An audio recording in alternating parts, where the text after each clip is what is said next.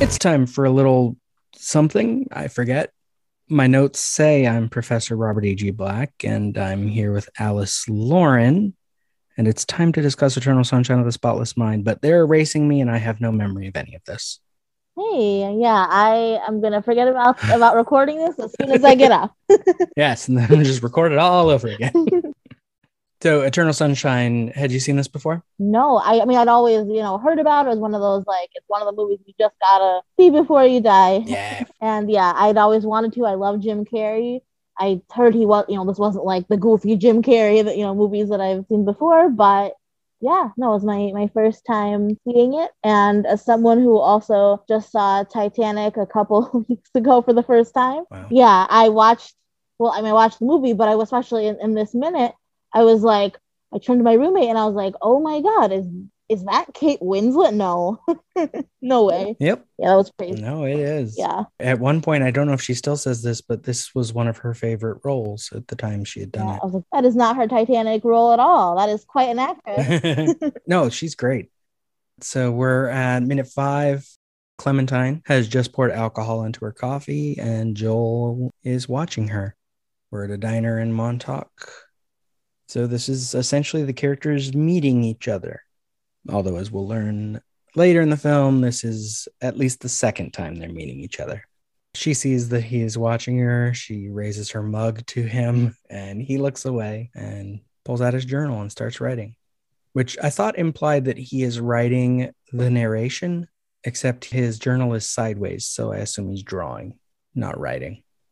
And narration, he says, "Why do I fall in love with every woman I see who shows me the least bit of attention?" Yeah, that's creepy. I did not like it. Already you're journaling in a diner. I already don't like you. I'm confused by it. I get that. Yeah. I think from the perspective of his character, I think it's not supposed to be creepy, obviously. Mm-hmm. Yeah. And I think we're supposed to be with him in the experience of it. So it's sort of sweet, but it's kind of pathetic as well. Yeah. Meanwhile, we get a panning shot that goes from her to him, showing us that while they are sitting opposite sides of a table, they are like 3 tables apart. I also noticed here when I was counting the tables that I'm pretty sure there's a shadow of the camera and crew in between them as well.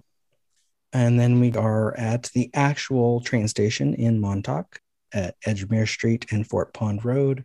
We got Clementine walking toward the camera.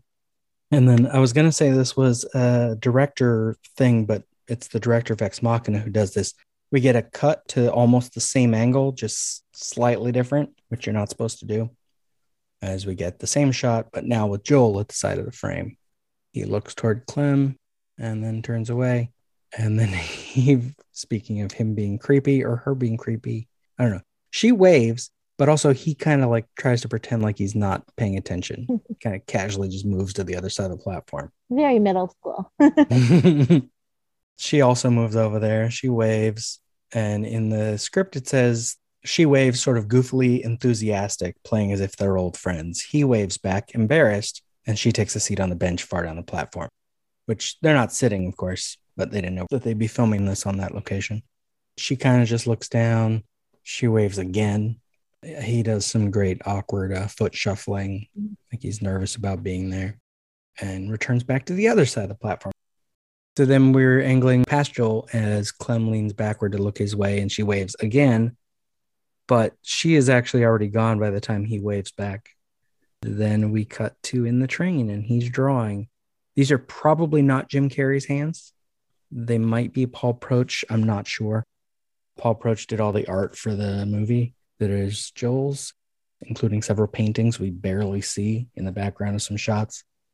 The direction for this, I found this was a memo from Kevin Ladson of the art department, dated 13th January 2003. It's on Paul Proch's website, which is very out of date. But I'm so glad it is, because stuff he might not have on there otherwise. It said, Joel draws Clementine on train. Will Paul need to be with us on the train to draw Clementine? Can we do a sketch of Clementine beforehand with a rented prop section of a train? We will need 3 stages of this drawing and the completed sketch. So these hands might be Paul Proch actually drawing it on the location, or since we can't really see what the hand is drawing, it's probably a finished drawing and this is Jim Carrey. It's hard to tell because hands, you can never be sure in movies. But the picture is basically a drawing of an empty train car. Joel sitting on the left at the bottom, facing away from us. Clementine with her jacket all colored orange. The only thing color in the drawing is sitting on the right facing us. Just proving that he's just more creepy and more creepy. Right? It just, yeah. Well, yeah. I mean, he got out an orange thing just to color her jacket, which this drawing on Paul Proch's website is all black and white. Oh, So that color was just for the movie part. what was the fashion decision behind that orange sweatshirt? Like that is, I mean, bright blue hair, obviously, but It's basically who she is as a character, that she does all, like, he speaks of it negatively later as well, that she puts like her personality on in a bottle when she dyes her hair. Well, look at that. It's me making a big mistake. It is Clem who says that she applies her personality in a paste, not Joel. I apply my personality in a paste. Oh, I doubt that very much. But also it's a way to track where we are in the story, because things are out of order. You can go by her hair to figure out when we are. True, yeah. But even like that orange sweatshirt, you know, I was like, okay, traffic, Colin, tone it down. Yeah, it's very bright. And her blue hair is essentially the latest we're going to be in the film, because we don't get the bit from the original script where we see her as an old woman getting her memory erased one more time after many times. Wow. Blue hair is the end of the story. She looks through her bag for something. In the script, she's reading a book. I don't know if that's what she's looking for, but then she looks up toward Joel, and finally she says hi. And that's where our minute ends. She makes the first move. She waved. She says hi. Yeah. He's just going to be creepy. He's going to be creepy. Both, I don't know, to me, and maybe it was because they just seem like, and I mean this lovingly, a couple of degenerates. To me, it looked so prison bus to me. Maybe with the orange, you know, think of like an orange jumpsuit. Well, that actually fits. That could be why it's orange. Yeah, that's true. Because that is essentially what they are doing, is they are sticking themselves in this same relationship over and over again. I mean, we only see it repeat once in the movie, but the script implied that they do this for years. Yeah. But they keep getting back together, erasing each other, getting back together, erasing each other over and over. So it being like the prison bus fits. Oh, yeah. My roommate told me at the end of the movie, and she had seen this before, but she said, you know, the definition of insanity is doing the same thing over and over again, expecting these different results. You know, why would you end a relationship where you know it's not going to work? You know, it was fascinating. Well, I mean, I agree. I think ultimately the worst thing that happens in all your relationships is that you're the one that's always in them. Yeah. And so Joel is always going to be Joel. Yeah. Clementine's always going to be Clementine. The fact that they can get together might be slightly better each time, because they know this isn't going to go well, and maybe they get out of it sooner each time. I don't know. And they knew that about the memory erasing. It's not like time loop in a sense, because like they know. Well, I mean, they know when they don't know. Yeah. That's the end of the movie, is they know it's going to go badly. They know that they had reason to erase it already, but they're going to do it anyway because they like each other. So you're saying that like this minute specifically is kind of their begin again, you know, thing. Yeah. Yeah. This is where the time loop just started to repeat. Yeah. Yeah. I don't know. I think it just went so back and forth everywhere. I really prefer movies that like it's going.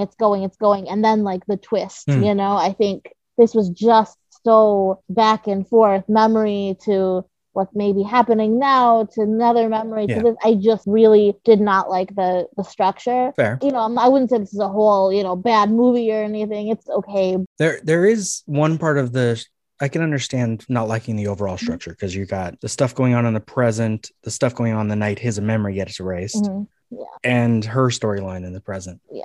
But I think the structure of what's going on in his head is really nice, because it's a relationship in reverse. They don't start fighting to save it until they've erased all the bad parts from the end of it. And so basically their relationship gets backward to a point where now that's something they want to save because it's good. Because the first part to get rid of is the newest part, which is all the horribleness. I will try to process what you just said. I don't know. That was as confusing as this movie. It's a confusing sentence. It makes sense. But yeah, it's a confusing sentence. But yeah. Basically, they erase the bad parts of the relationship first. Yeah. And so then in his brain, he wants to save it. And Clementine is the version of her that's in his head. So of course she's going to go along with it. And, like even like reasoning and why they would want to erase each other. I mean, obviously it could be, well, this sucked, but it also could be like, hey, we miss each other. And then you recognize maybe after the relationship, I really, really miss this person.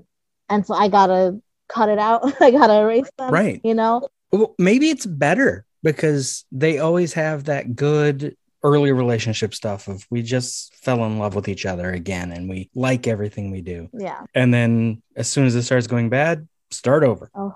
Because they're still the same people. They're still going to like each other. They just got to get past that bad part. Yeah. Or it's awful, and that's the point. That's what this whole week is about. I'm actually thinking of the line from The Room Minute, which you were on several times. It's like men and women will use and abuse each other all the time. Well, it's true. All men are assholes. Men and women use and abuse each other all the time. There's nothing wrong with it. And then they'll just keep doing it because they can. I mean, to go with our theme is, is this more of anything to get the girl? Mm-hmm. A little less so than the other two, movies we talked about. I think maybe, I don't know. It's giving more to think about, but it's more mutual in this case. Although he does seem like maybe he likes her more. He's more emphatic about her. The movie, a lot of it is in his head. Yeah. So even her in those scenes is him doing it. Exactly. Yeah, you're right. And so a lot of the effort is him putting it forth. Until the end, we do see that, yeah, it's mutual that they're going to get back together. Yeah. But the struggle through most of the movie is his. And so, yeah, that's the similarity in these. We need a movie on her point of view this time. Yeah. It's something that I think is missing is the script. The original script starts from her perspective. Oh, okay. It starts with her as an old woman showing up at Lacuna to get her memory erased again. Oh. And like she's done it a bunch of times. And so it sort of starts with her and then drifts into his story and then in his head. The movie just kind of spends the whole thing with him. Yeah. Which is, it's fine. I mean, there's room to complain about movies like that. Even these three movies together, it's a bunch of white guys having relationship problems. Oh, no. Yeah, exactly. Do we really need more of that? No, that's why I'm covering all three of them at once. I'll get them all out of the way. We can move on to other movies. So anything else on Eternal Sunshine, generally? Maybe he's an android this whole time, we don't know. That's why they're able to remove memories, it's just a program. It's you just edit that other theme, yeah. All the programming in all three movies. I mean, in life, but also in all three movies. Yeah, how you reprogram someone to be a better person, a different person. Yep. Sometimes to bad results. Nathan keeps creating a new AI, but then they all just turn against him. Man. Phil keeps trying to get together with Rita, but she turns against him because he's a dick. And Joel's, as we already said, he's creepy. He's creepy. He's Nathan. He's going to become Nathan. He's going to grow up to be Nathan. Yeah, he's going to grow up to be, yeah. And then he's going to get trapped in a time loop. That's right. It's a whole AI time loop memory erasure movie. Yeah, it all goes together. Yeah. That is the show. Oh, boy. These three movies, they're not three different movies. They're one movie. They're one movie. Surprise. It's in three sections. All movies are all movies. Yeah. It was a great thing I heard recently. I think Alfred Hitchcock also said something similar, but Guillermo del Toro said that when he's old and retires, like he will have made one movie. Oh, yeah. But his implication was that like all of his movies are basically him trying to tackle the same themes over and over in different ways. I'm afraid to see them, but good luck to you, Guillermo. But like even like movies I like, these are three of my favorite movies. And every week we find some way to connect them together over again because they're similar. They're the things I'm into and the things I want to watch in a movie. Yeah. I was going to say kind of all three different genres, but not even that distinct. I mean, they all have the drama in them. And I mean, I guess time loops themselves are pretty sci-fi. Yeah. In a different movie, time loops are definitely sci-fi. And Groundhog Day, not as much. But even in this movie, them erasing the memory is not really a science fiction movie. It's more, okay, then what happens? Like, it's just have your premise and see where it goes. Yeah. So whether it's AI versus human, time loop, or memory erasure, what happens when men and women have trouble being who they want to be and getting together? every single movie. Every movie. Yeah. So thank you for being here all week. Thank you for having me. Where can listeners find you? I'm on Twitter at Pod Socialite. My Facebook is Alice Lauren. Podcast Socialite is my TikTok. And yeah, just message me. Let me know where you heard me, and we can chat about movies or whatever. Nice. Thank you for listening. Eternal Sunshine of the Spotless Minute is just one part of an existential trilogy of podcasts. Tune in every Tuesday for Minutia Ex Machina, every Wednesday for the Groundhog Day Project Minute by Minute, and every Thursday for more Eternal Sunshine. Follow this show on Twitter at spotless_minute and on Instagram and Facebook at Spotless Minute. This has been a production of Lemming Drops Studio. You can find links to more at lemmingdrops.com or join the Facebook group Lemming Drops Studio Tour. Also, you can support all my shows at patreon.com/lemmingdrops. Until next time.